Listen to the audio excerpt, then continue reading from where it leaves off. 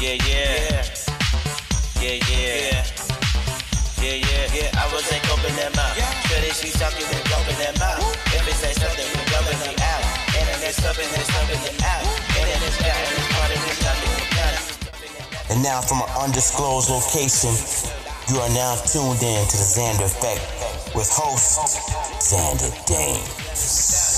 What's up, everyone? Welcome to the Xander Effect. I'm your host, Xander Dames, along with my lovely co-host and assistant. No, I'm just playing. I didn't mean to say assistant. My bad. Actor Jeremy Miller. Jeremy, how you doing, buddy?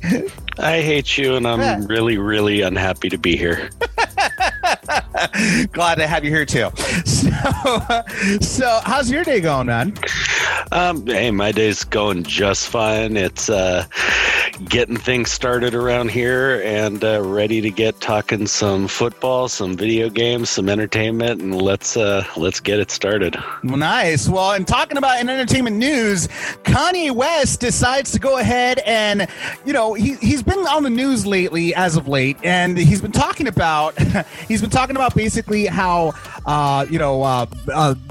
he's trying to push for black ownership in enterprise, and pretty much he's having an issue with a lot of black artists not owning their masters to their songs, or not owning a lot of things, and in the music industry. But he also has included the NBA as well. Basically, is talking about how the NBA are like in a bubble while Black Lives Matters is on their backs and everything. He of course took to Twitter like he always does and decides to go on a major Twitter rant, including talking about Nick Cannon, saying, quote, "We sat back and watched Nick Cannon get canceled, and we go to play ball in a bubble with Black Lives Matter on our backs. Brothers, let's stand together for real. There is no NBA or music industry without black people. Fair contracts matter. Ownership matters." So he's really he took it to the next level, however, today by posting a video of his the Grammy Award, one of the Grammy Awards that he won, and putting it in the toilet while he's peeing on it, or at least it looks like somebody's peeing on it. We really don't know. It could be simulated. We don't know, but that's a pretty bold statement for such a prestigious award such as the Grammys. I would agree if it was anybody but him. I'm sorry. It's the guy's a whack job.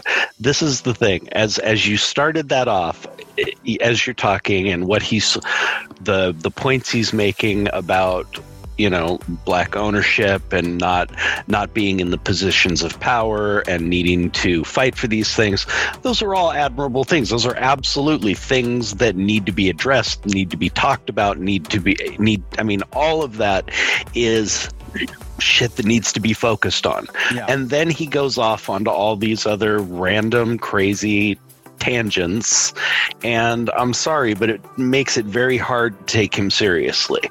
I mean, you're starting to see more and more black owners in the NBA. They're part of partnership teams and things like that, but you are starting to see it more and more and more. Mm-hmm. It's happening. Now, what's not going to happen is that the players are going to get to dictate the terms to all of these owners and say, we want more of this. I mean, that's not how this works. That's why they have collective bargaining agreements. That's why they have their unions who go and do the negotiations. That's why we end up with lockouts and all this crazy stuff. Mm-hmm. That's the name of the game. It's like that in every industry. I mean, we were just talking about it. Mm-hmm. You said, Taylor Swift is upset because she doesn't own her original masters. Yeah, that's very common for artists starting out. Yeah. Yes. Now, proportionally speaking, over the years, historically speaking, black musicians were taken advantage of much more in that way, especially back in the day.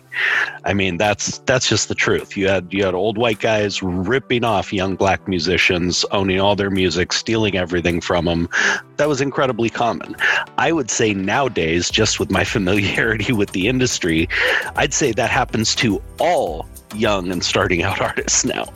Yeah, I mean, that's the thing is that I was talking about this, how we all have to pay our dues. Every artist starting out, you all have to pay your dues. You don't start off in corporate America as the president and CEO of a company. You have to start off in the mailroom.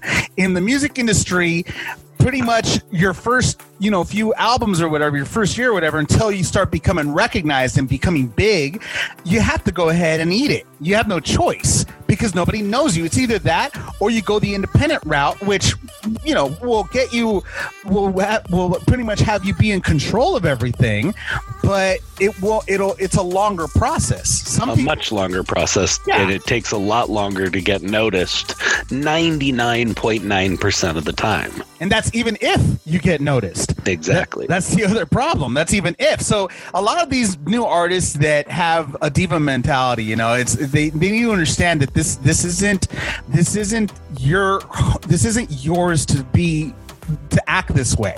You have to understand that you have to pay your dues. You got no choice in it. And I blame Bill Gates. Well, who doesn't? Well, yeah, except that's not what I meant. Oh, about this you mean? Yes. You see, we've been told ever since Bill created one of the greatest fortunes in the history of the world that, hey, look at him. He dropped out of Harvard, started his own company, started from the top, and, built this giant out of it.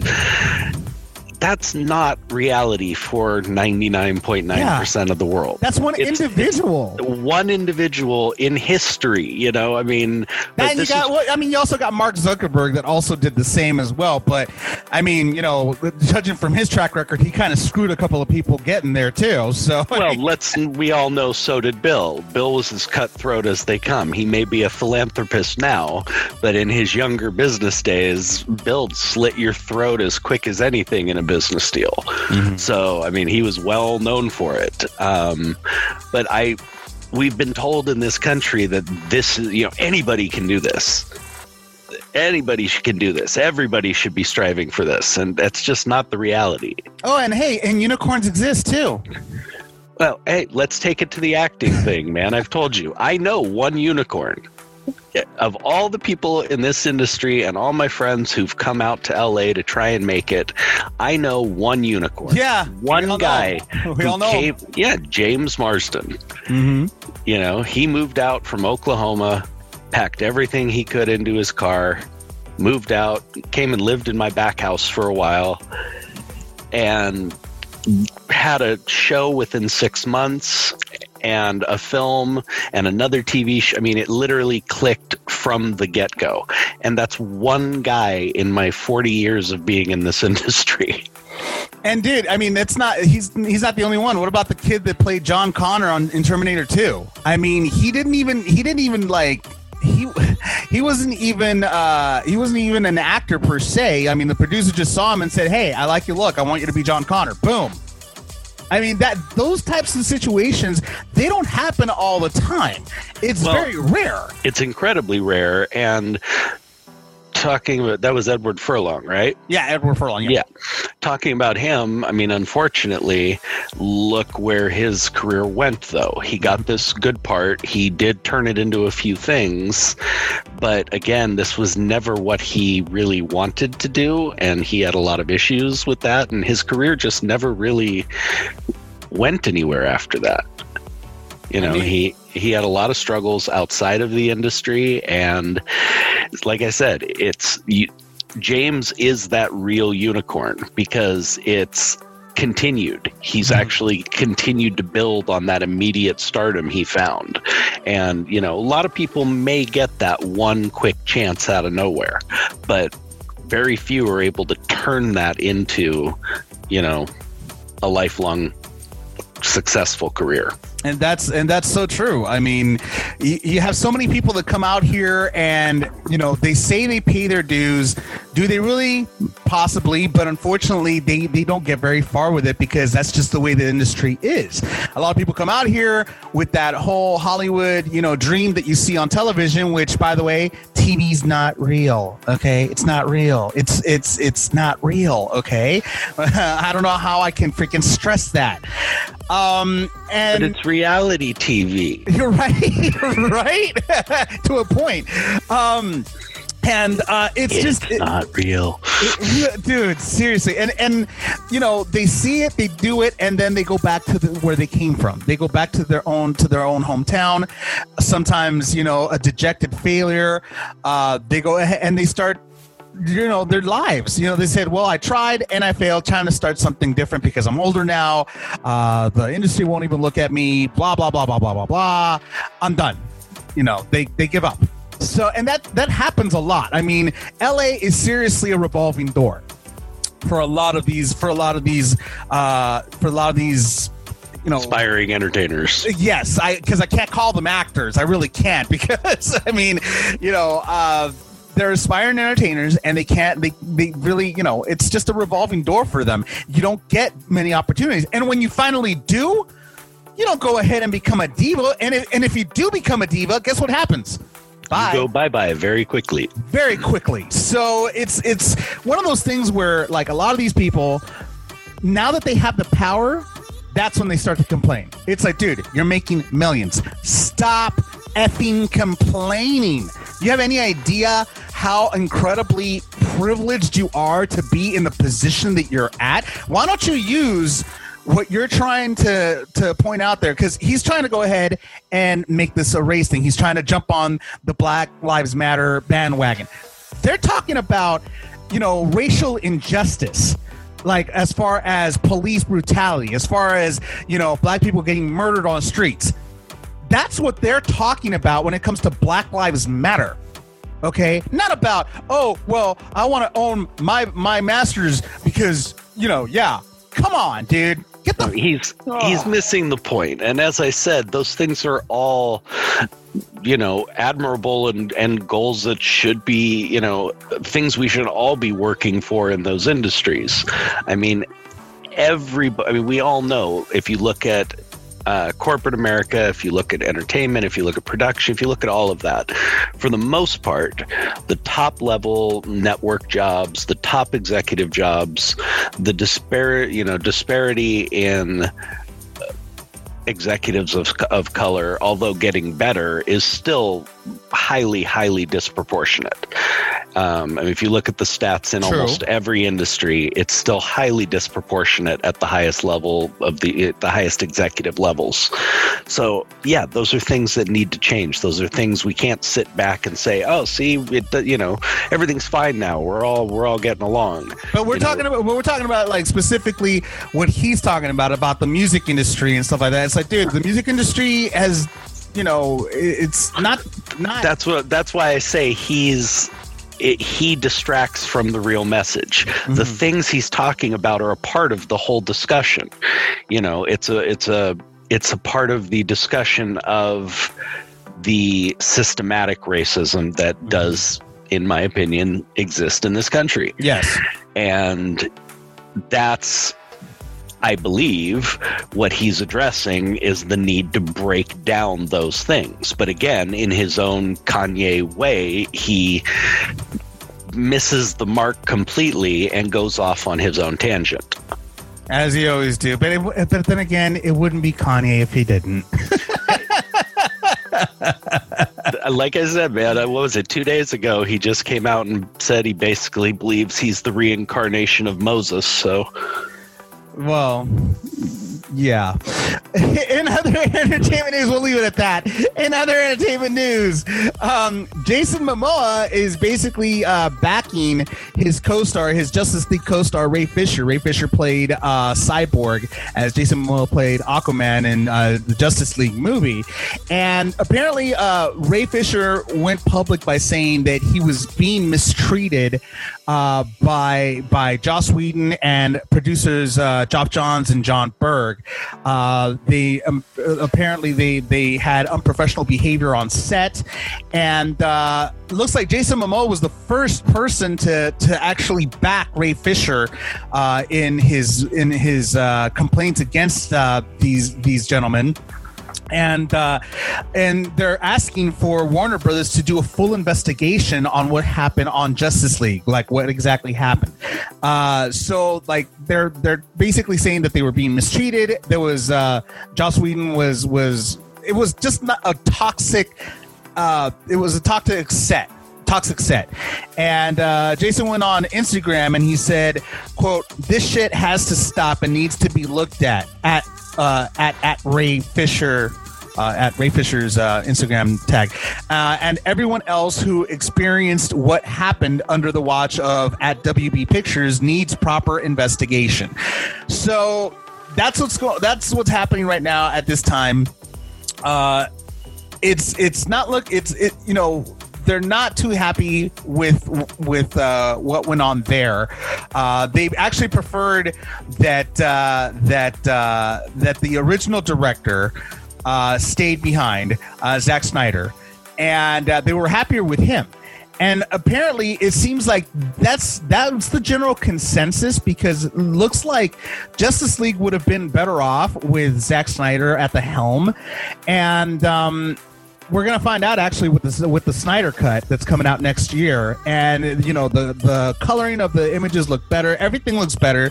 So because they start from what I've read here and there, all the toxicity that happened on set started right after Snyder left. And Snyder left for personal reasons. He had a death in the family. He had to go ahead and deal with a lot of personal issues that he had going on. So they brought in Joss Whedon, and that ruined the movie, apparently, from what many people are saying, or from what reports are saying. That pretty much ruined the atmosphere of the movie, the energy of the movie. It ruined everything. And looks like it's true, because you know, again, you got the actors that are complaining about it. First of all, God bless Jason Momoa for standing up and saying something. Too often, the big names in these type of productions are too worried about protecting what they got, and they won't speak up and say anything. So God bless him for doing that, because that's really awesome of him to back up his co-star and address a very serious problem in Hollywood.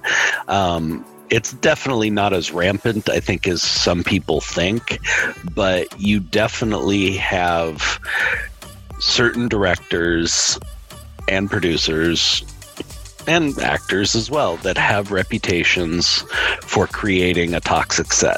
And for whatever reason, whether it be a sexually toxic set or racially toxic or otherwise, these people have a reputation, and it's well known in Hollywood. And yet, you know, Hollywood doesn't care for the most part until they're forced to. As long as they're making money, they don't give a damn. So I like this. I like the fact that they are, you know, coming to Warner Brothers and trying to pressure them to do the right thing.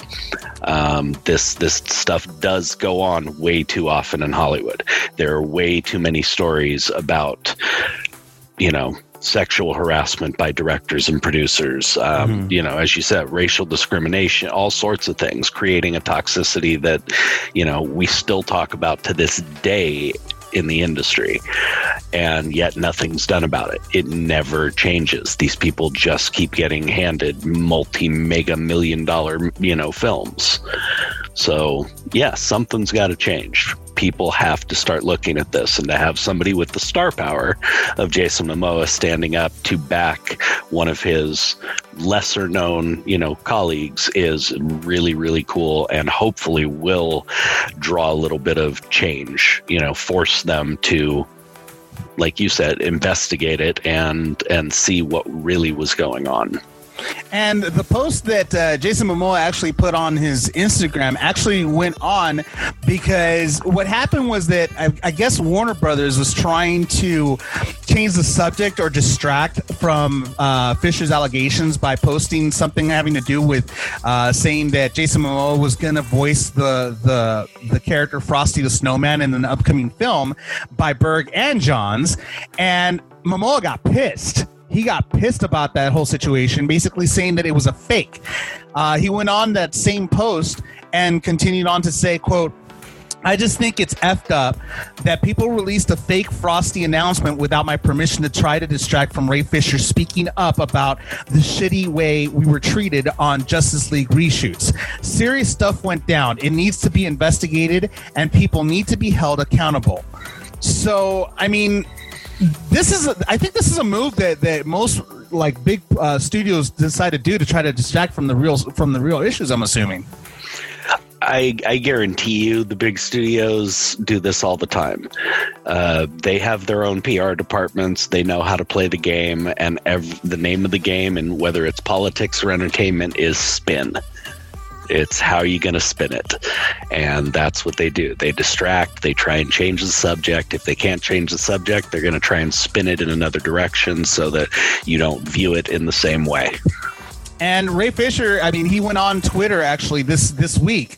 He went on to say, quote, "To date, the independent firm hired at WB Pictures has conveniently avoided contacting key witnesses who gave damning statements to WBHR. They've also started interviews with, and have since ghosted, witnesses that have implicated former and current top-level executives. Others, including an implicated individual that called me to apologize, have already been interviewed. We will not let any investigator cherry pick interviewees that best suit at WB Pictures. False narrative and scapegoating efforts, all with stories, will be heard." They're really, really pushing. They're not going to let a studio get away with this time. I mean, they're really pushing hard for this. Well, let me say this. Jason Momoa might not be the guy they want to screw around with this song. Oh, no, this is Ray Fisher. Oh, awesome. Yeah, this is I'm not. Well, that's awesome. But what I'm saying is, Jason is not a person to walk away from a fight. Recently, in Hawaii, the government was trying to put up these cell towers. Oh yeah, I heard about that. Sacred Hawaiian land. And Jason was one of the protesters standing in front of the bulldozers and was out there for weeks at a time. I believe a production he was working on actually got postponed because he refused to leave. Yep. This is not a man who walks away from a fight. And if he's getting involved in backing Ray Fisher in all of this, I guarantee you something's going to come out of this. Oh yeah, no, without a doubt. And you know, Momoa, like, I think the guy's the coolest dude ever. Like, seriously, I mean, the first time I actually saw Jason Momoa on TV was watching Stargate Atlantis. I know that he came from Baywatch, but I didn't watch him on there. I actually started watching his acting on Stargate Atlantis, and he's just a really cool actor. He's a really cool dude. Every interview I've seen with him, he seems very genuine, very down to earth, and like you said, just a really, really cool dude, and kind of guy you'd like to chill and have a beer with. Yeah, he seems awesome. I have a lot of respect for his acting, and I mean, I really enjoy the parts he plays. So, no, he seems like an awesome guy, and I have even more respect for him now, you know, backing his colleague like this. And let's hope that they actually get some, you know, the justice is served one way or another. Just said, but up. Right? I didn't even notice that. Thank you for pointing that one out. We'll see what happens soon enough. Hopefully, the right people are reprimanded, and this serves as an example that you can't get away with treating people a certain way just because you're at a certain level, of a company. No, you don't do that. So it's been going on in every industry for way too long, but I can tell you from my own experiences, it's been going on in Hollywood forever. You know, you reach a certain level, as we've seen with, Weinstein and all these others. When you reach a certain level of power and money and success in this business, people, not everyone, definitely not everyone, but, you know, some people have a reputation for abusing that power, and Hollywood has been notorious for that dating back to the golden age. Yep. And it's time to stop. This isn't the golden age anymore. This is the platinum age. This is the legal age. Yeah. Put 'em. Thank you. Looks like you got one of yours yourself there, Jeremy. Thank you. And we'll see what happens, and hopefully, we see some sort of progression in this type of situation, and in any types of situation like these, we see some change as well, because this is definitely the era of change in so many ways. So we'll see how that goes. In other entertainment news, man, I am excited. The Mandalorian Season 2 trailer came out yesterday, and my God, little Yoda, cutest little guy in the world. Love it. He's back again, and looks like he's getting powerful as the seasons progress. He's getting even more powerful. Cute, man. I love little Yoda. Little Yoda's like my little. I want to keep him. I swear he's so cute. But we got to see a lot of new things that are going to be going on, including there were in the trailer they talk about the Jedi Order and how they were the enemies of the Mandalorians. So it looks like we're definitely going to go ahead and see some Jedi action from who we still don't know. There was a lot of speculation earlier this year that they were going to add the Jedi that was in Star Wars, Clone Wars, the animated series and stuff like that. They're going to add that Jedi into the Mandalorian, so we'll see what happens with that. But it looks like he has to be returning the child, little baby Yoda, to his home planet, and he's got to go ahead and he's got to give baby Yoda to the Jedi. Apparently, those are his new orders by the Mandalorian Order, and he basically, they call them enemy sorcerers. And in the trailer, he says to the Mandalorian Order, he says, quote, "You expect me to search the galaxy and return this creature to a race of enemy sorcerers?" To which the Mandalorian Order reply in their coined quote, "This is the way." So, yeah, it's going to be a very awesome season 2. It's airing in October 30th on Disney Plus. Man, I'm excited. I know you are. I'm dying to see it too. I got to admit, I really enjoyed the first season, and I dig on little Yoda too, but I really am looking forward to seeing where they go with it, and having a little Jedi action mixed in would be a nice touch. I mean, it's seriously, like they already, obviously we've already seen Sith action, because the Sith does definitely exist in The Mandalorian, especially the one that's trying to get to Baby Yoda. I mean, the Sith, they've been a pain in the ass all the time, but you can't have Star Wars without the Sith. That's for damn sure. So, I mean, we've seen Sith action. We want to see some Jedi action. The dark does not exist without the light, and so on and so forth. I mean, you're telling me, Yes. See, I'm the light. You're the dark. Oh! Get the F out of here with that. I'm the angel. You're the devil. Don't even get me started. Don't even get me started. Okay, you're the devil. Are you kidding me? You're el diablo. You're the one that corrupts me. Okay. I don't know what you're talking about. Exactly. Even the devil knew the Bible backwards and forwards. Okay. So again, Mandalorian comes out October 30th on Disney Plus. Make sure you watch for that because it's going to be an awesome season 2. Looking forward to it. Sucks that the trailer was so short. I want to know more, but we're going to have to wait, a little over a month to find out exactly what's going to happen with Mando and with the child, aka little baby Yoda. Coming up next is sports. Gonna have a couple of things to chat about in sports, including Daniel Cormier possibly or commenting on a role of being commentator. I can't even say the word of being commentator, being a commentator actually in the WWE. That would be interesting to listen to. That's for damn sure. But first, here is Cicada's Moonlight right here on the Xander Effect.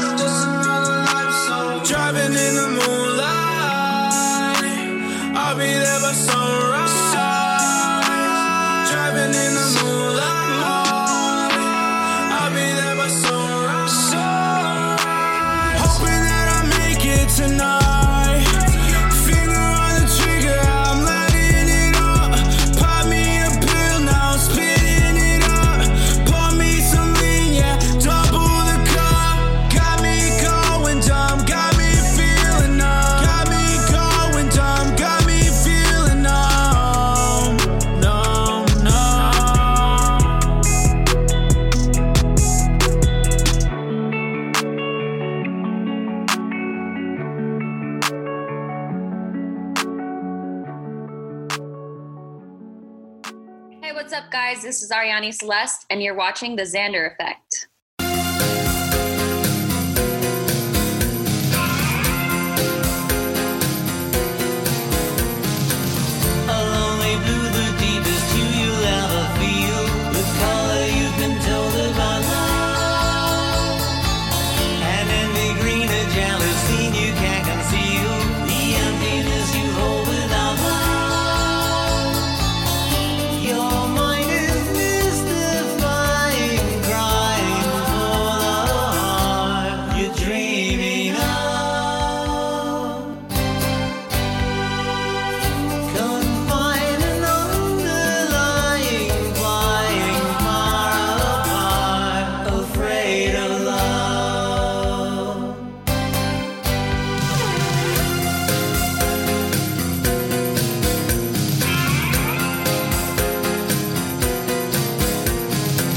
Such angry red inside your head, you never smile. Emotionless and stared without love. faith with self-exile. In shadow every day without love. The years are mystifying, crying for the heart you're dreaming of. What fears are underlying, flying far apart, afraid of love.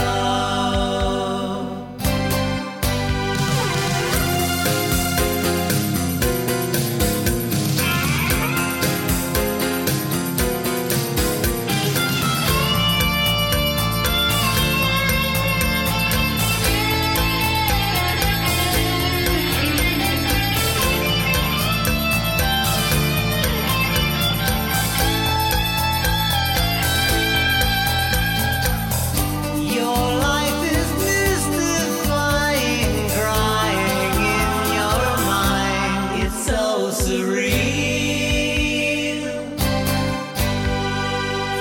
It's masquerading, fading, absolutely blind to how you feel.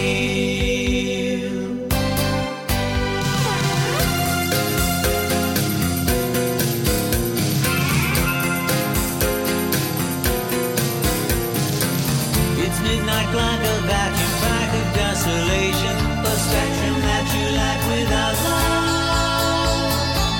Cold, empty, white must every night with no vacation, alone in silent light without love. Your mind is mystifying, crying for the heart you're dreaming of. Confined and underlying, flying far apart, afraid of love.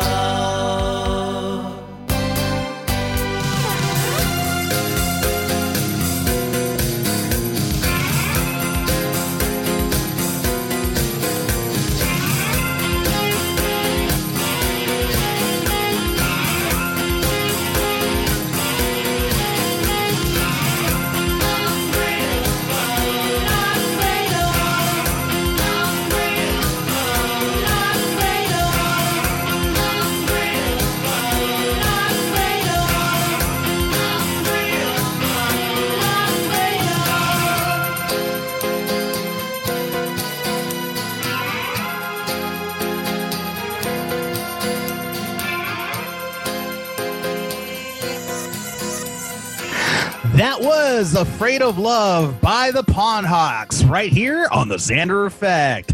In sports, so Jeremy, what would you think of Daniel Cormier being one of the commentators in WWE?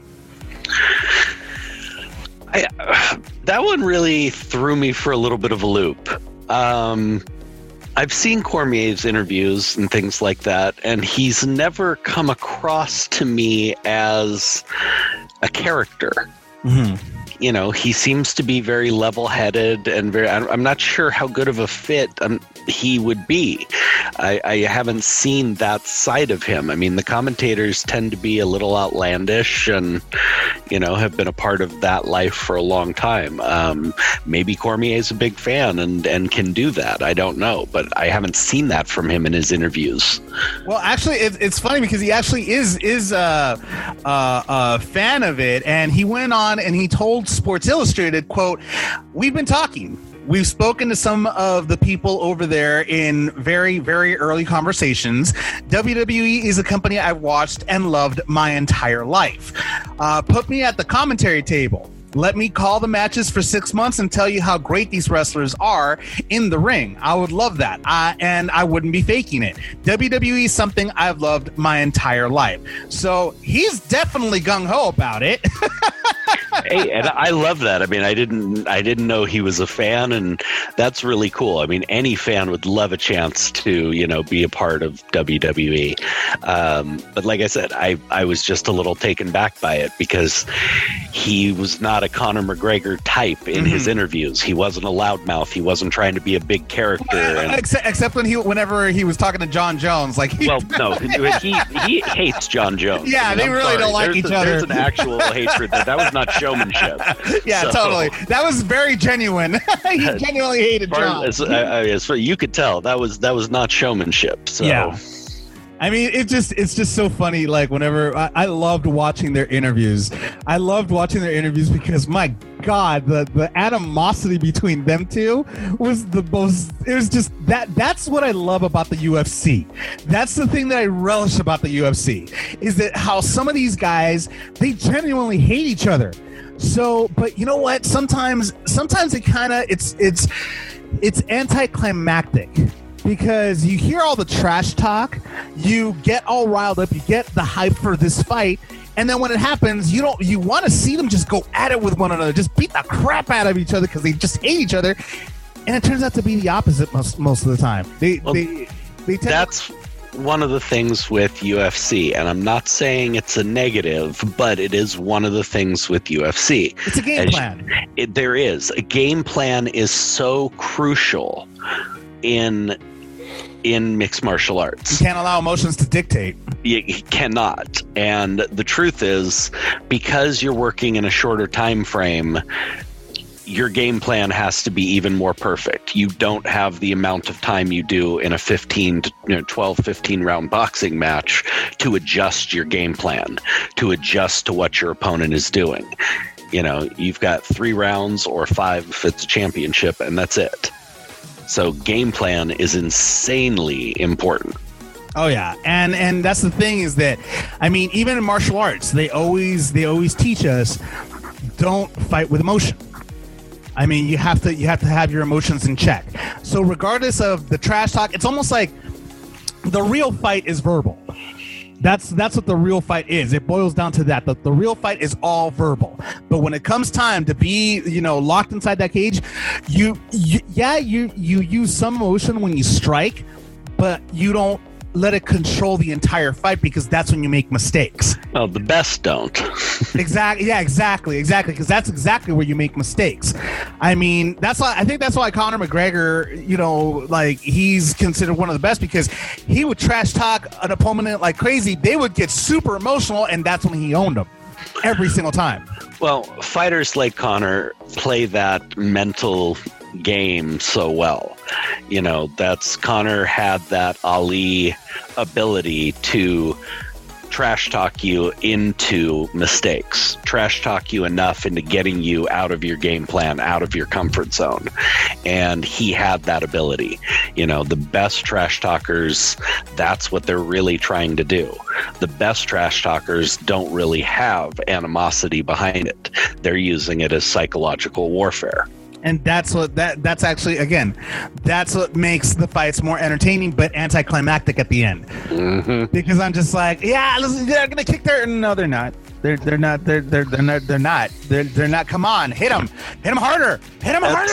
That's why, truthfully, as much as I do, because I've trained martial arts for years. I've always been a fan. I love MMA. Mm-hmm. You too. But I was born and raised a boxing fan. And it will always be my favorite combat sport, because, except for the rare Floyd Mayweather who somehow achieves success by being the most boring person I've ever seen fight. Well, he always plays defense. So he's literally the most boring human being to watch fight that has ever lived. But beyond him, you have to mix it up. Game plan or not, you can't sit there and hold all day long. There's no grappling. You are forced to get in there and try and pound on your opponent. No, it's more action packed to me. And because I've watched it for so long, even in the most brutal fights, you still see why it's called the sweet science, because that game plan is still always there. But because of the nature of the sport, you are forced to constantly be going at your opponent. And I love the pace. That's why boxing will always hold a special place in my heart, and probably always be my top combat sport. True. I mean, and I bet you're looking forward to the Tyson fight, right? I actually got to admit that the Tyson Roy Jones fight's going to be fun to watch, but I really respect what Roy Jones came out this week and said. He gave a great interview, and he basically said, look, I haven't forgotten who Mike Tyson was. I ain't stupid. He's like, this is the most powerful man that has ever put on gloves, and he still hits like a freight train. Mm-hmm. He said, if there's anything, I made a mistake getting in the ring with him. He said it flat out. He said, if there's anything, I made a mistake getting in the ring with him. At this age, especially, in their in the very, like, I mean, they're older now, and I mean, granted, Iron Mike, Iron doesn't age, apparently. Like I said, I'm not a big fan of these older fighters getting into the ring for many reasons. I mean, the detriment to the brain, all that kind of stuff. Hurt. They're more fragile the older they get. Well, it's just a fact, and it's a brutal sport. And again, that's one of the reasons why MMA is actually safer than boxing. Even though it's more brutal in some ways, the finishes are quicker. There's not as many accumulated punches to the head. And there's also an age limit in MMA. Like, there's a certain age where, well, I mean, because it's monitored by the Nevada Gaming Commission, and basically the NGC has a certain age limit of when a fighter needs to, like, okay, you're at the age you can't fight anymore, you need to retire. Let's hold on there. You're talking about the UFC and fighting in Nevada. They circumvent that all the time to bring back Ken Shamrock at 50 some odd years old to fight freaking Tito Ortiz or whatever. Well, that was and also Chuck Liddell. And that's what I'm saying. But they just, and then they take him out of country or out of state and get it licensed by. So they still do it. That's the thing. True. But Roy Jones and Mike Tyson, I believe, are going to take this seriously. I believe they're going to get in, and actually we will see a boxing match, not a couple of old guys, grabbing onto each other and doing nothing. Yeah. Because they're old school. Well, their style is old school. That's what I mean. So I think they will take it seriously, train hard, and we'll get to see a good boxing match. I mean, we've seen videos of Tyson training, and I'm scared of the guy. Oh, he looks amazing. I mean, he's like Roy Jones said, if anything, he might have made a mistake. But let's not forget, Roy Jones was one of the fastest, craftiest, and hardest hitting lightweights or light heavyweights that has ever fought. True. So, I mean, he held titles in 3 different divisions. Might have been 4. I think it was 3.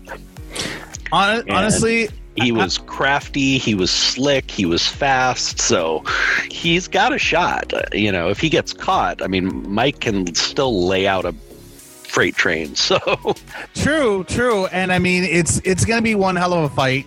Hopefully there's no ear biting this time around. Although I doubt it. From what I've heard, Mike is well medicated now. I mean, through his own admission. He's seen doctors. He's gotten a lot of his issues under control. So honestly, I think I would have wanted to watch another Holyfield Tyson fight again, have them do the rematch and do the fight the way it was supposed to be, without the whole ear biting thing. But I mean, who knows if Holyfield wants to take that risk with Mike again? Well, this late, I don't think so. I mean, I would bet absolutely not. But you have to remember, at the time, Mike, as we never got to see Tyson Holyfield when it should have happened. True. It should have happened back when it was first scheduled, before Mike went away for his rape convictions. Now, I'm talking as a fan of boxing, when we would have wanted to see that fight. Of course, he should have gone away for what he did. I'm not saying that, but that was when that fight should have happened. When they finally got together and did fight, Holyfield beat his butt that first fight. Plain and simple. Yeah. I mean, he handed it to him that whole first fight, and I knew it was going to happen. That's why Tyson had to do something. I think Holyfield, to be honest with you, Holyfield was the only one that was able to go up against Tyson and be able to beat him. Holyfield, at that time, I agree. When he was, now again, had we seen that fight back in 91 or 2, whatever it was, before he went to prison. I can't say with the confidence I had at that first fight that Holyfield would have won. Agreed. Tyson was at the top of his game. He hadn't lost a step yet. I think he would have had a much better shot. I actually said the same thing. I'll be honest with you. I actually said the same thing when I saw the fight. I was like, this isn't the same Tyson I remember when he was. And I was a kid when I saw it, but I still remember. I was like watching the fight. I was like, Tyson, this isn't Iron Mike anymore. Like, prison is supposed to harden you. It softened him to the point that he wasn't able to go. Like, he wasn't able to go up against Holyfield. And granted, it wasn't. It had to do more with Holyfield still training. Tyson was in prison, and Holyfield was still training, obviously, and Tyson wasn't because he was still in prison. fighting regularly, and he kept himself sharp. That had a lot to do with Tyson not being able to beat him. Absolutely, it's like practice makes perfect, and it made Holyfield perfect, and it had the reverse effect, obviously, on Tyson. Tyson reverted backwards. He went backwards instead of forwards. It absolutely did. And I could go off on a Tyson tangent for another half hour. I really could. Because Tyson, we didn't get to see the best of Tyson, unfortunately, because his trainer, Cus D'Amato, died when he did. When Cus died, all of a sudden, all the other guys got into Mike's ear, telling him how great he was and everything else, and Mike's style changed. What people forget is when Cus D'Amato was teaching him, not only was he a wrecking ball who could knock you out and did knock most people out in the first 90 seconds, but he could box. His movement, his ability to jab and then go to the body, his head movement, his side to side, his lateral move, it was insane. Soon as Cus died and he got all these other guys in his ear and he fired Teddy Atlas and he fired all these trainers he'd been working with forever, he started headhunting. Mm-hmm. He started believing, I'm the great Mike Tyson. All I got to do is hit him once. He quit boxing. Yep. You saw it in the fights leading up to Buster Douglas. You saw how inferior his boxing had become. And we honestly got gypped. Mike Tyson could have been, if Cus had been able to stay with him longer, he could have been just the hands down greatest of all time. Yeah, I've never seen someone who could hit that hard move like him. And that's the thing, is that, that's what many people don't understand. A fighter is only as good as his trainers are. And Tyson had good chemistry with his trainers. That's what made him so great. That's what made him an even more powerful boxer. Absolutely. Was the fact of the matter that he knew how to move, he knew where to hit, when to hit, and how to hit. Dude, he was a combination of Frazier and Ali. I mean, he could honestly move and slip. I mean, he was nowhere as slippery as Ali, but I'm saying he could move like that. Yet he hit like Frazier and Foreman. And that's what counted. And unfortunately, like you said, he didn't have the right training. He didn't have anybody that he needed. He thought he could, just with the hit power was enough. It's not enough. You have to have the right trainer to tell you when to hit, how to move, etc. And it just, man, it was a tragedy, but hopefully, years have passed. He's gotten the right trainers on his back now. Again, this is just an exhibition fight anyway. It's nothing for a title or anything like that, which is going to be very enjoyable to boxing fans everywhere. Boxing fans are going to love this. I think every real boxing fan is really looking forward to seeing this. And the competitive juices of these two guys are not going to let them go soft. True. They're not going to go into that ring thinking, oh, it's an exhibition. I'm just, we're going to slough it a little bit. I mean, the competitive juices of two former great champions, they're going to go in there and mix it up. Oh, totally. But honestly, we man, I can't even talk to you. I can't bring one thing up. It's, we go on a tangent. We're talking about Daniel Cormier going to the WWE. We were talking about Daniel Cormier going to the WWE as a commentator. Somehow we got into the whole Tyson freaking thing. That was my fault though, because I'm the one that brought it up. So yeah, my bad on that. In other sports news, entertainment news, we already did that.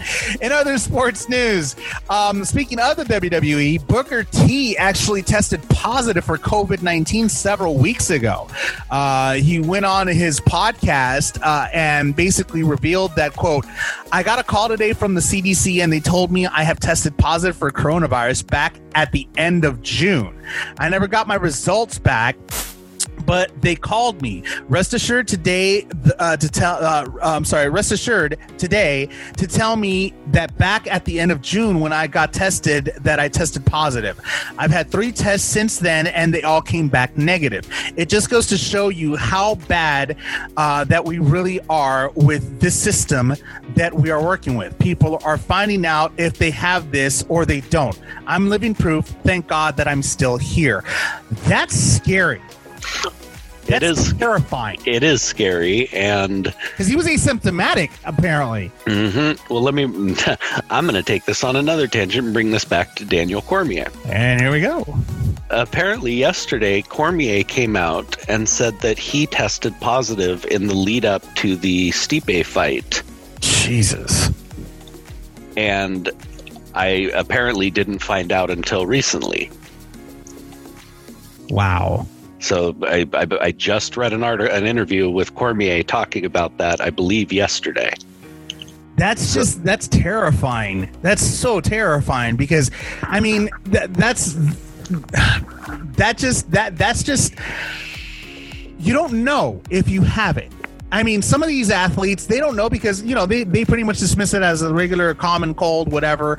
I don't have the other symptoms, so I must not have it. But you do. It just didn't hit you as hard as anybody else because you're like some of these athletes. They're in such great shape.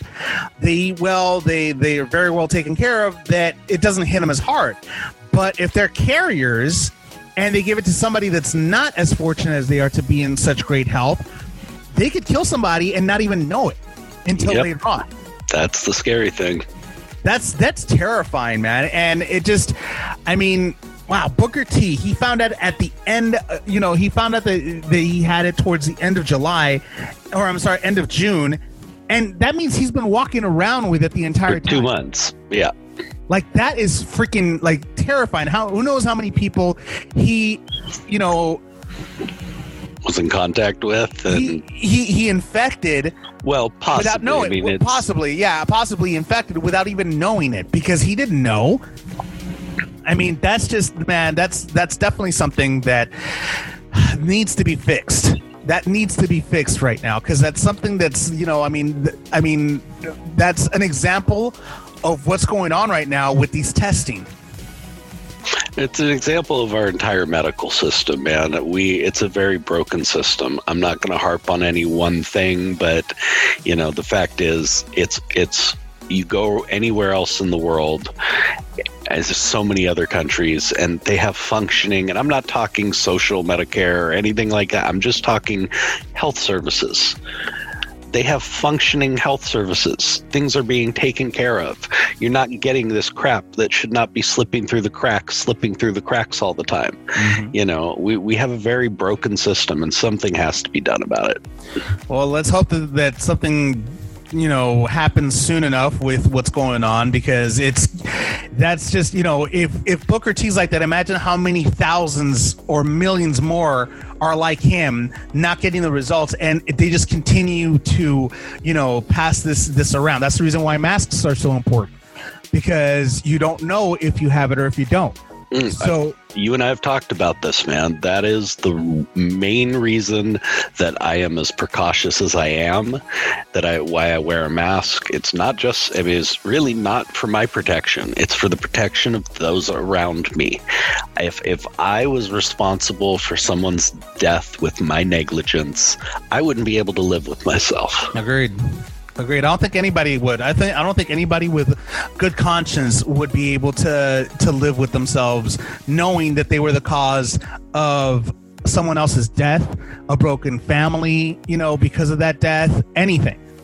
I mean, that's just it's consequences that go beyond just one person's death. It doesn't just affect that one person that died. It affects everybody else besides them because that one person could have infected more. and it just keeps up. I can't even think about it. It's a domino effect. It's a horrifying domino effect. So let's just hope that they go ahead and get this under control very soon. Coming up next in video game news, Nintendo confirms it has new hardware planned, but offers very few details according to IGN.com. We'll talk a little bit about that. But first, here is Allie's Heat Wave right here on the Xander Effect.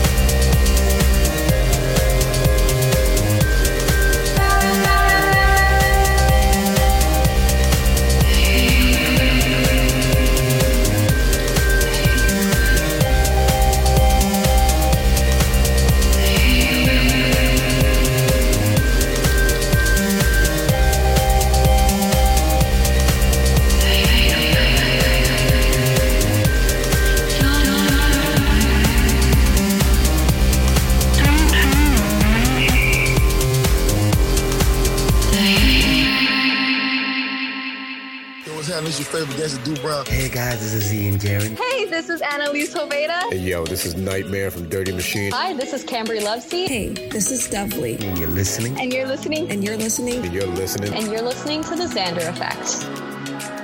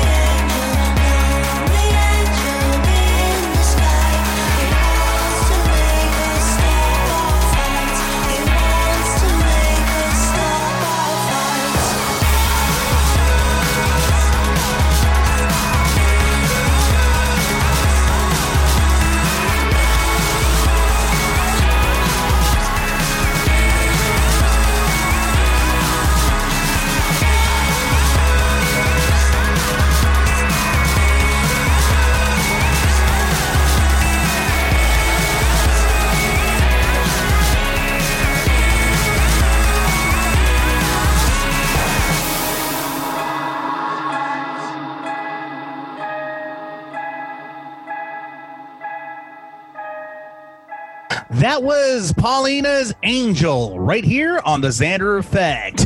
In video game news, so according to IGN.com, it seems that Nintendo is confirming that it's going to be having new hardware. Hasn't given too much details about it, but it's no surprise. I mean, remember how I told you that you have all these next gen consoles coming out? Where's Nintendo? No, like Nintendo is one of the top companies for family-based type of games. So you wonder where are they at with their new console, with their next-gen console, etc. Apparently, they've been holding out. They've been keeping a lot of their stuff a secret. And according to IGN.com, it says, quote, this article is by Jordan Oloman and Joe Screbbles of IGN.com. It says, quote, Nintendo has confirmed it has plans for a console beyond the Switch, which will follow the integrated hardware-software approach utilized in its previous consoles, and shocking no one, added that it will arrive within this century. So they're not even really giving a date. Okay, and it continues to say, the details were found in the company's corporate management policy briefing for the current fiscal year. In it, you'll find a slide explaining Nintendo's future outlook. The slide alludes to the next gaming system Nintendo plans to produce, which is said to arrive in 20XX. That's what it said on the website. This means fans can rest easy knowing that they'll get another Nintendo console this century. Phew. That's what the article said. That's great. I love that. A little tongue-in-cheek, but I have to say, that's one of the things I love about Nintendo. They're a little cheeky. They like doing things like this. They do tend to keep things close to the vest. They don't give a lot of details about a lot of their hardware and stuff before they're ready to. They don't play the game that Microsoft and, Sony have gotten into, where we're going to leak a little of this, we're going to leak a little of this, we're going to play chicken and see who can hold out the longest on price, and Nintendo just refuses to play their game, and I love it. It's kind of quirky and it's endearing to me. It's funny because Nintendo is their own style, because they've been around for a lot longer, obviously, than Sony, PlayStation, and Xbox. I mean, they know how to play this. I mean, their only competitor when they first started was Sega.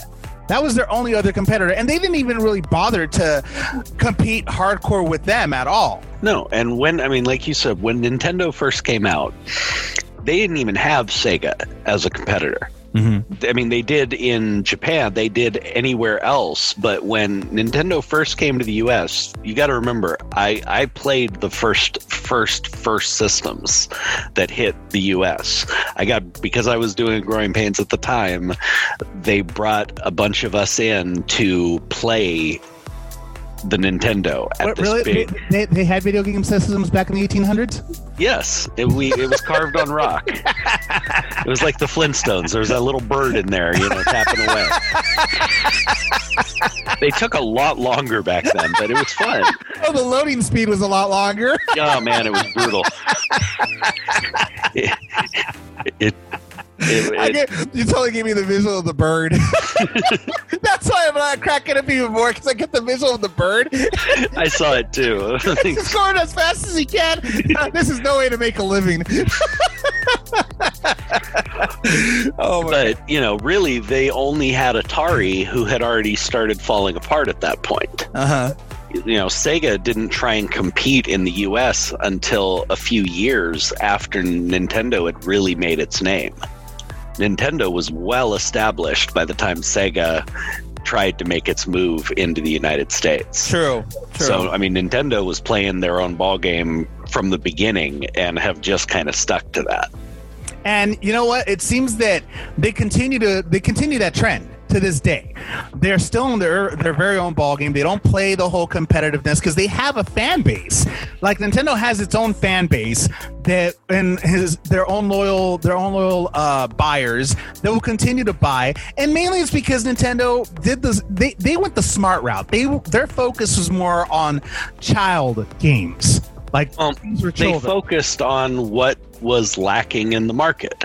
They could have gone the route everybody else did and chase all the big titles that are bringing people in money. But all they would have been doing is fighting for a percentage of, everybody else's share. No, they created their own market. They stuck with the smaller, you could call it, market, and decided they were going to make that their own. And no one has been able to touch them when it comes to family and child gaming. True. And in terms of details on their new console, the article continued to say, quote, in terms of concrete details, there's little to go on other than the fact that Nintendo will continue to use the current Nintendo account system on the next console and plans to add more services linked to Nintendo accounts over time to offer better value for users. So again, they're pretty much keeping a lot of their details, everything close to the chest, and we just gotta wait and see exactly where they're gonna go with this. I mean, I stopped playing Nintendo years ago. Ever since, Sony came out with their console with PlayStation, I switched over to PlayStation a long time ago. I love I did, however, purchase the little Nintendo game thing that has like 100 of the original games in it, like classic Punch Out. Yeah, exactly, the classic. I have all the Super Mario Brothers. I have Punch Out, Legend of Zelda, all that stuff, and I play that from time to time because that's always fun to play. But I didn't go. I never even bought the Super Nintendo when it came out. Mainly because at the time, my parents were already like kind of upset that I was already. They didn't want to buy me a Nintendo for the reason that you're already distracted as it is. We're gonna buy you a game console to make it worse. Well, yeah, they weren't wrong about it, but it is what it is. I mean, I got addicted. I have an addictive personality when it comes to video games, and they knew that. And they didn't want to go ahead and give me something more to be addicted to. So they stopped at Nintendo. They didn't continue on with Super Nintendo. Although I gotta tell you, my mom, whenever I played video games, she loved watching me play because she didn't know how to play it, but she loved watching me. She loved watching the stories of the games. And she loved one game in particular in Nintendo called Crystalis. And it was a really entertaining game. She loved that one. I remember Crystalis. Yeah, she loved it. She enjoyed it. So that was her favorite game. And she would always ask, "What can you find that game? I mean, I love that game. It's so entertaining." And I was like, "Well, Ma, I got something better." This is back when I had an Xbox and I started playing Assassin's Creed, and I got her into Assassin's Creed. She loved that game too. She was like, "Wow, it's so real. It looks so real." I was like, "I know, right?" So yeah, I mean, eventually I brought my mom into the dark side, but indirectly, not directly, because she couldn't play it. So right, there'd be times when she would watch me play, and she's like, "Okay, I gotta get out of here. You get me into this stupid thing again," and she would leave my room because she wouldn't want to get into it. Hey man, those are the games that have always driven me more, and that's why I've gotten more into those RPG games and things like that. Those deep stories. Dating they're a lot of fun. I mean, the one that really got me originally was Knights of the Old Republic. Oh yeah, that was a good one. Honestly, they could have taken Knights of the Old Republic 1 and 2 and actually turned those into real Star Wars canon. I mean, they were that good. There was so much detail in the stories. And although the gameplay was fun, I found myself binge playing it because I had to know what happened next. The story was that good. Mm-hmm. No, I agree. And they also had the PC Star Wars games too, where they actually filmed real people doing like acting out parts and stuff like that for the game. And they also had really great storylines as well.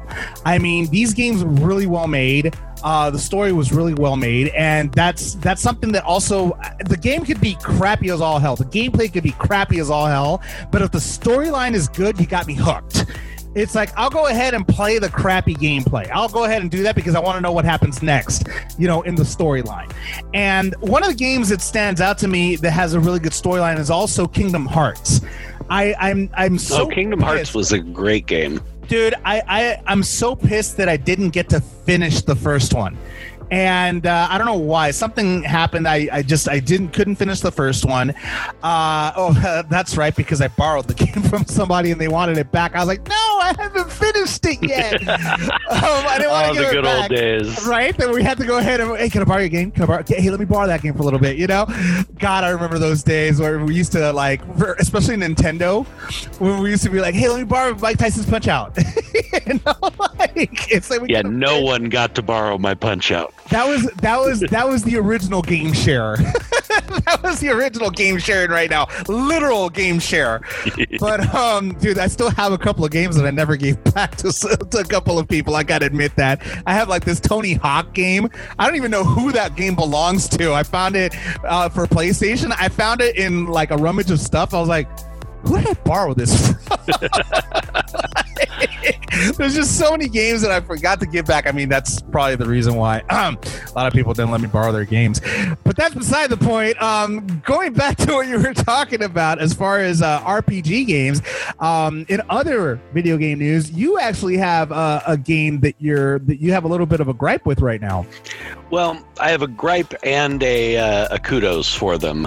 I've gotten into my first mobile gaming game, and yes, I got hook, line, and sinkered by the great marketing team of Raid Shadow Legends that everybody is bombarded with on YouTube every 5 seconds.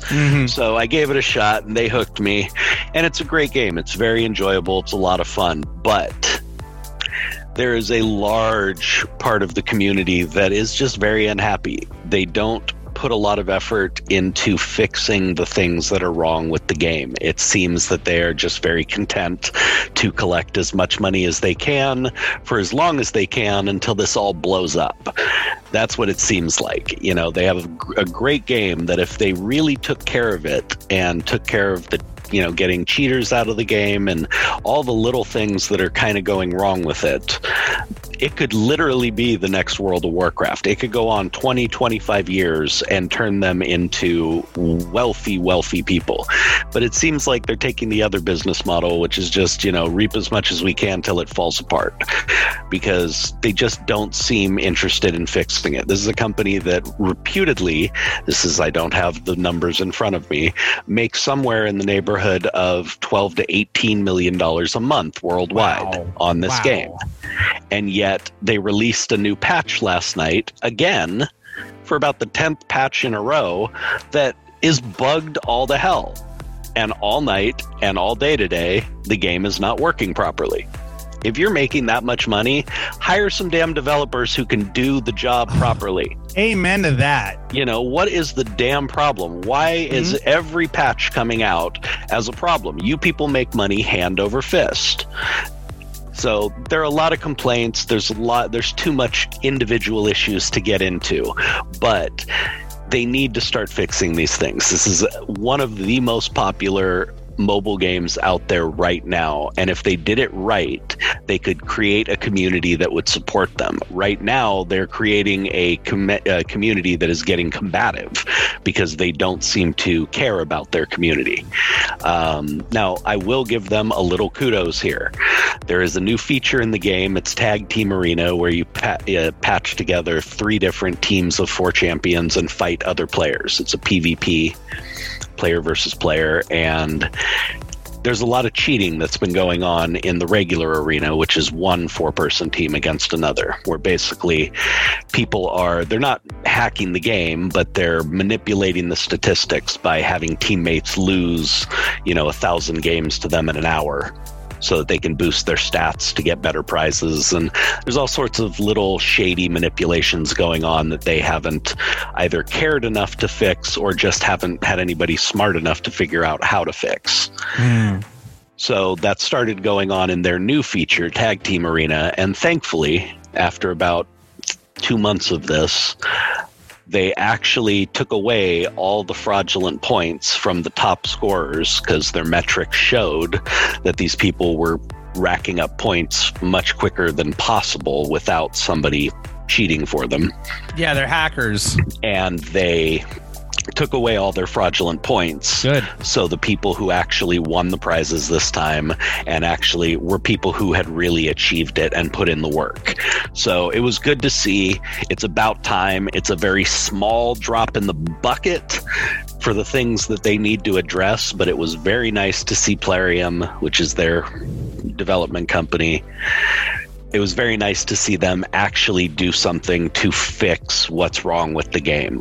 Hopefully they continue on this path and they keep making adjustments and keep fixing it and making this game better, because they have a lot of people who will remain loyal to this game, including myself. But if they don't, there's a reason why people are getting very burned out on this game very quickly.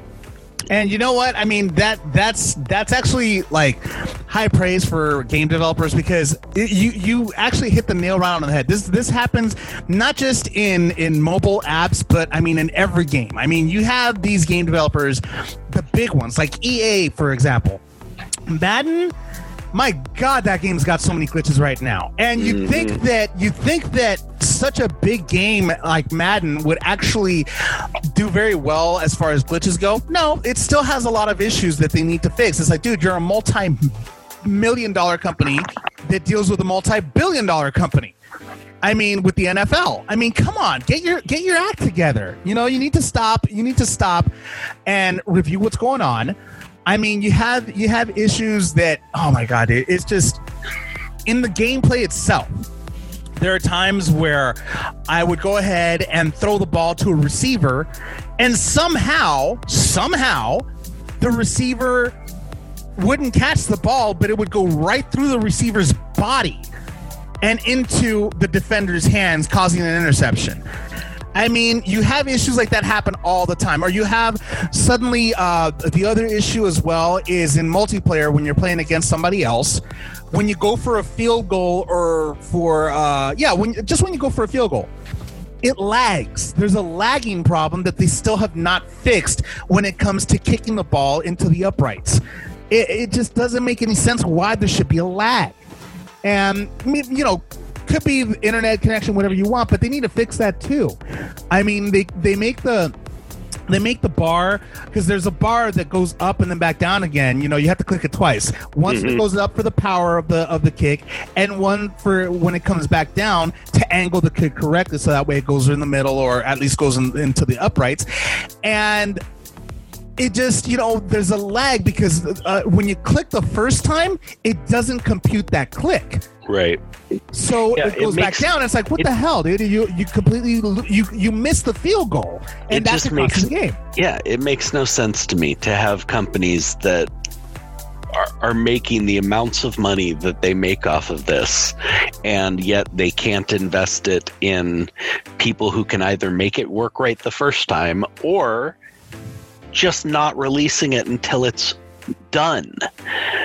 You know, when did it become okay to release an unfinished product? I agree. And, you know, it's annoying because you pay a lot of money for this. And I mean, as far as Madden is concerned, you pay a lot of money for some of these games. I mean, another issue that I have with Madden, and you know, I'm glad you brought this up because I have a little bit of a gripe that I wanted to talk about as well, involving Madden, because sometimes I think that EA needs players to continue to play this game. Maybe it gives them, like, you know, maybe there's an algorithm that they get points off of or money off of or whatever, because I just can't for the life of me understand why there's certain modes in the game where you have to do certain things in order to progress. And you have, for example, let me give you an example. Say one of the challenges is that you have to get 3 catches in order to progress to the next level. Well, in other challenges, the receiver always catches the ball. My receiver always catches the ball in other challenges. Why is it that when I get to this particular challenge, my receiver's suddenly dropping the pass? It makes no sense. It's like, dude, be consistent. It's lazy programming. I'm sorry, I've never liked that. I do not. That's what I call cheat hardness or cheat difficulty.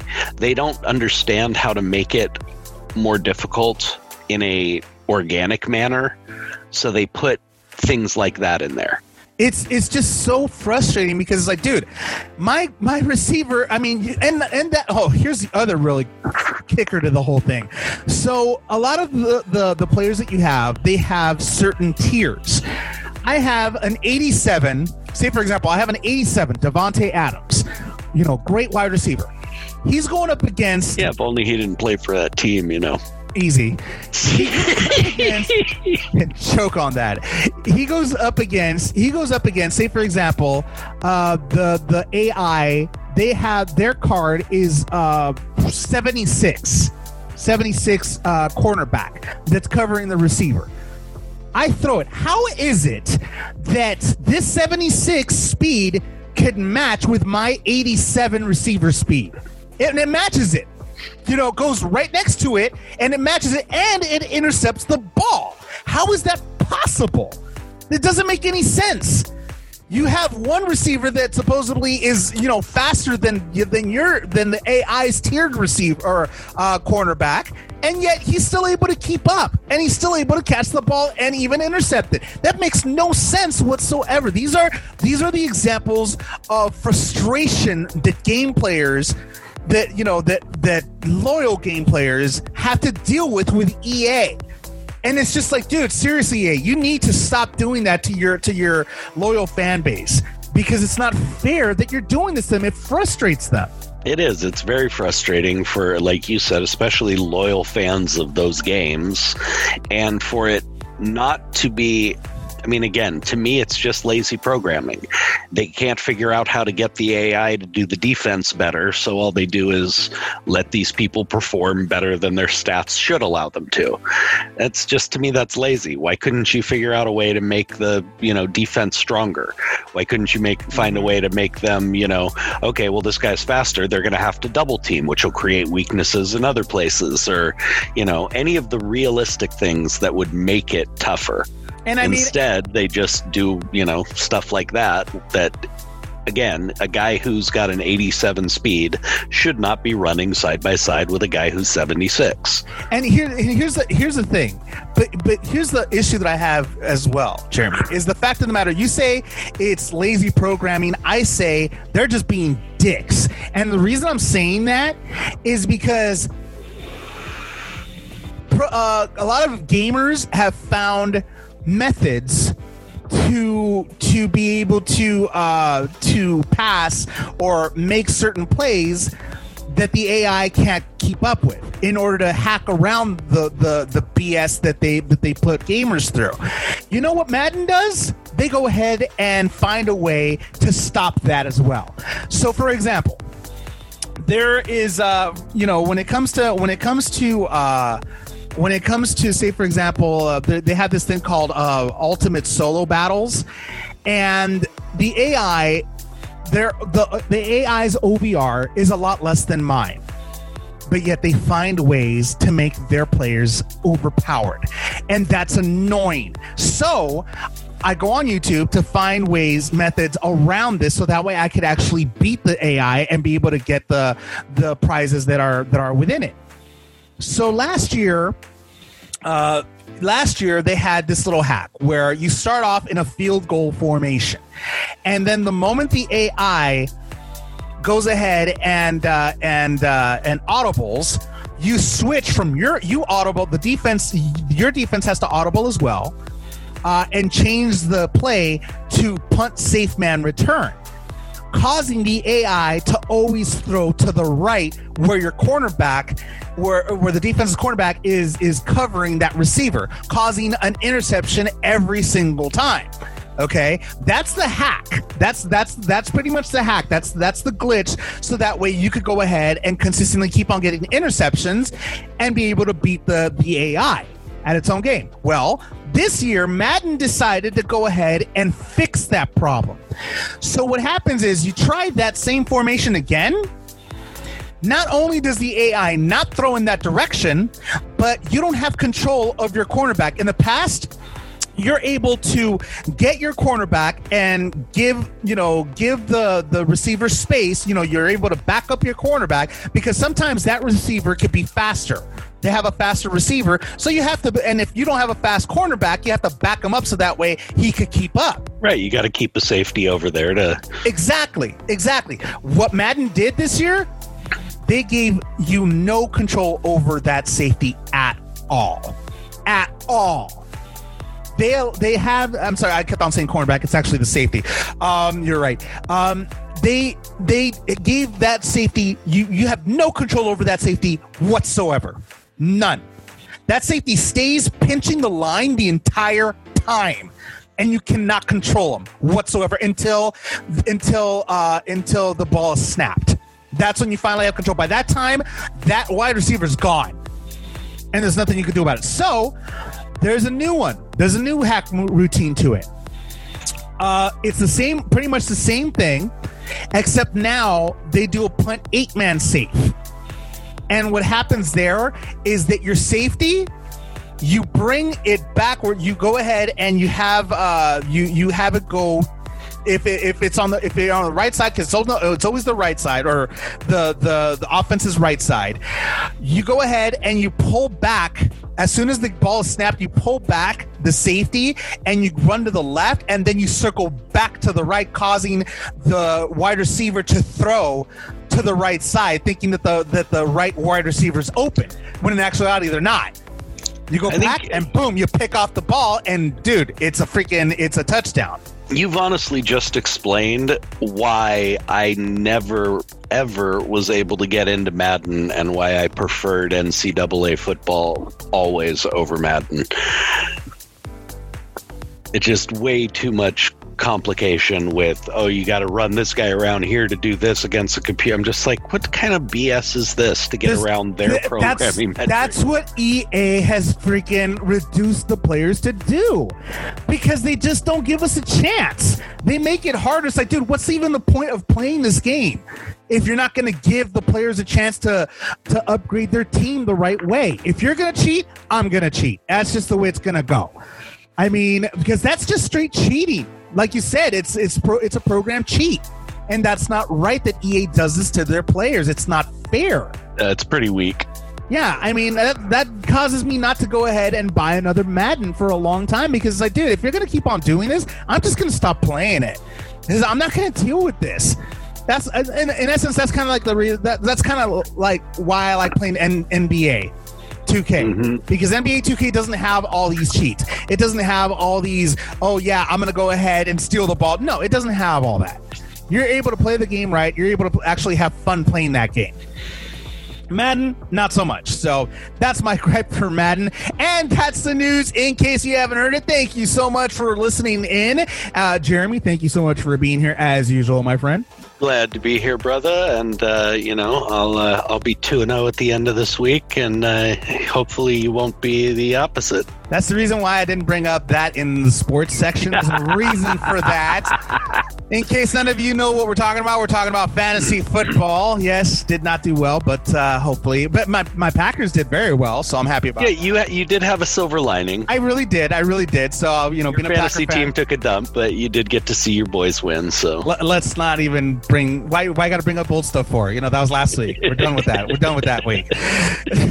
Again, thanks again for being here, Mr. Miller. You know you love me. Yeah. And for everybody else, remember, there's still a pandemic going on out there. Remember to wear your masks. Remember to wear your goggles. Remember to wear your gloves. Remember to be safe. Practice social distancing, because the virus is still very active, and you got to watch yourselves. As far as people on the West Coast, in the United States West Coast, wear your masks, because the air quality is just horrible right now because of the fires. My thoughts go out to everybody that's being affected by the fires. Hopefully you're all staying safe. Again, Scott Jacobs, the Cali kid Scott Jacobs, is in one of those affected areas. So, brother, our thoughts are with you, and hopefully you're everybody's rebuilding and getting better with these fires, and hopefully things will get better. But yeah, just make sure that everybody stays safe. And remember, music always heals all. We'll see you next time. Yo, yeah.